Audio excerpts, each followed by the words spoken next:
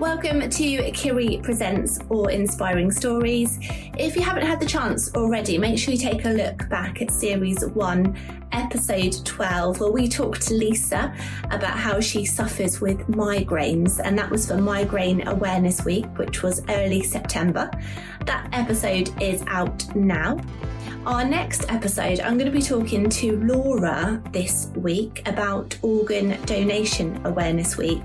Her daughter Sophie is on the organ transplant list and is actually waiting for 3 organs, and Laura's going to be sharing her story with us. It's going to be a pleasure to meet her next week. And Organ Donation Awareness Week is the week beginning September the 18th, and the podcast will be released at the end of September. You can find Kiri Presents Awe Inspiring Stories by searching for that on the podcast platform of your choice.